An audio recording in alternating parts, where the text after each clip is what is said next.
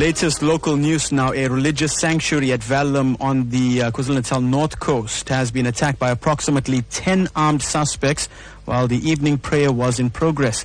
Now, it's believed that the Hazelmere Mazaar was attacked by gunmen who were apparently wielding AK47 rifles. To tell us more, we're joined on the line now by Prem Balram from Reaction Unit South Africa. Prem, good morning and welcome to Newsbreak. Good morning. Can you discuss the circumstances surrounding this incident? Well, members of Reaction Unit South Africa were called out at 1955 to the Hazelmere Mazaar, that's approximately 5 kilometers from Verulam Central.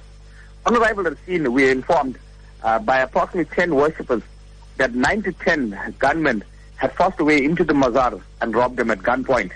Several victims were also assaulted. A house was ransacked that was adjoined to the Mazaar, and the suspects then fled in a white Bantam bakkie.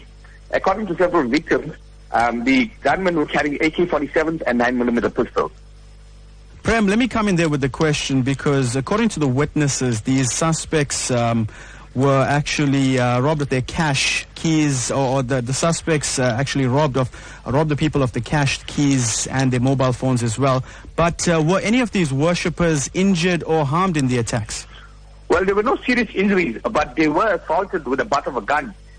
Firstly, a 14-year-old boy had a firearm stuffed into his mouth while his father was forced to open the gates and doors leading into the mosque. A second male was also assaulted with the butt of a gun and was forced to open a residential block that is attached to the mosque. Prem, you mentioned the firearms. AK-47s were apparently used. And in your field of work, are you finding that these weapons are being used more often? Yes, they are being used more often. We encounter AK-47s every few days in petty crimes as well. Petty crimes such as common robberies where cash of a few rands or a few thousand rands are taken. Suspects are using are coming heavily armed and attacking victims that are not armed themselves. Prem, that is all the time we do have this morning. Thank you so much for joining us this morning.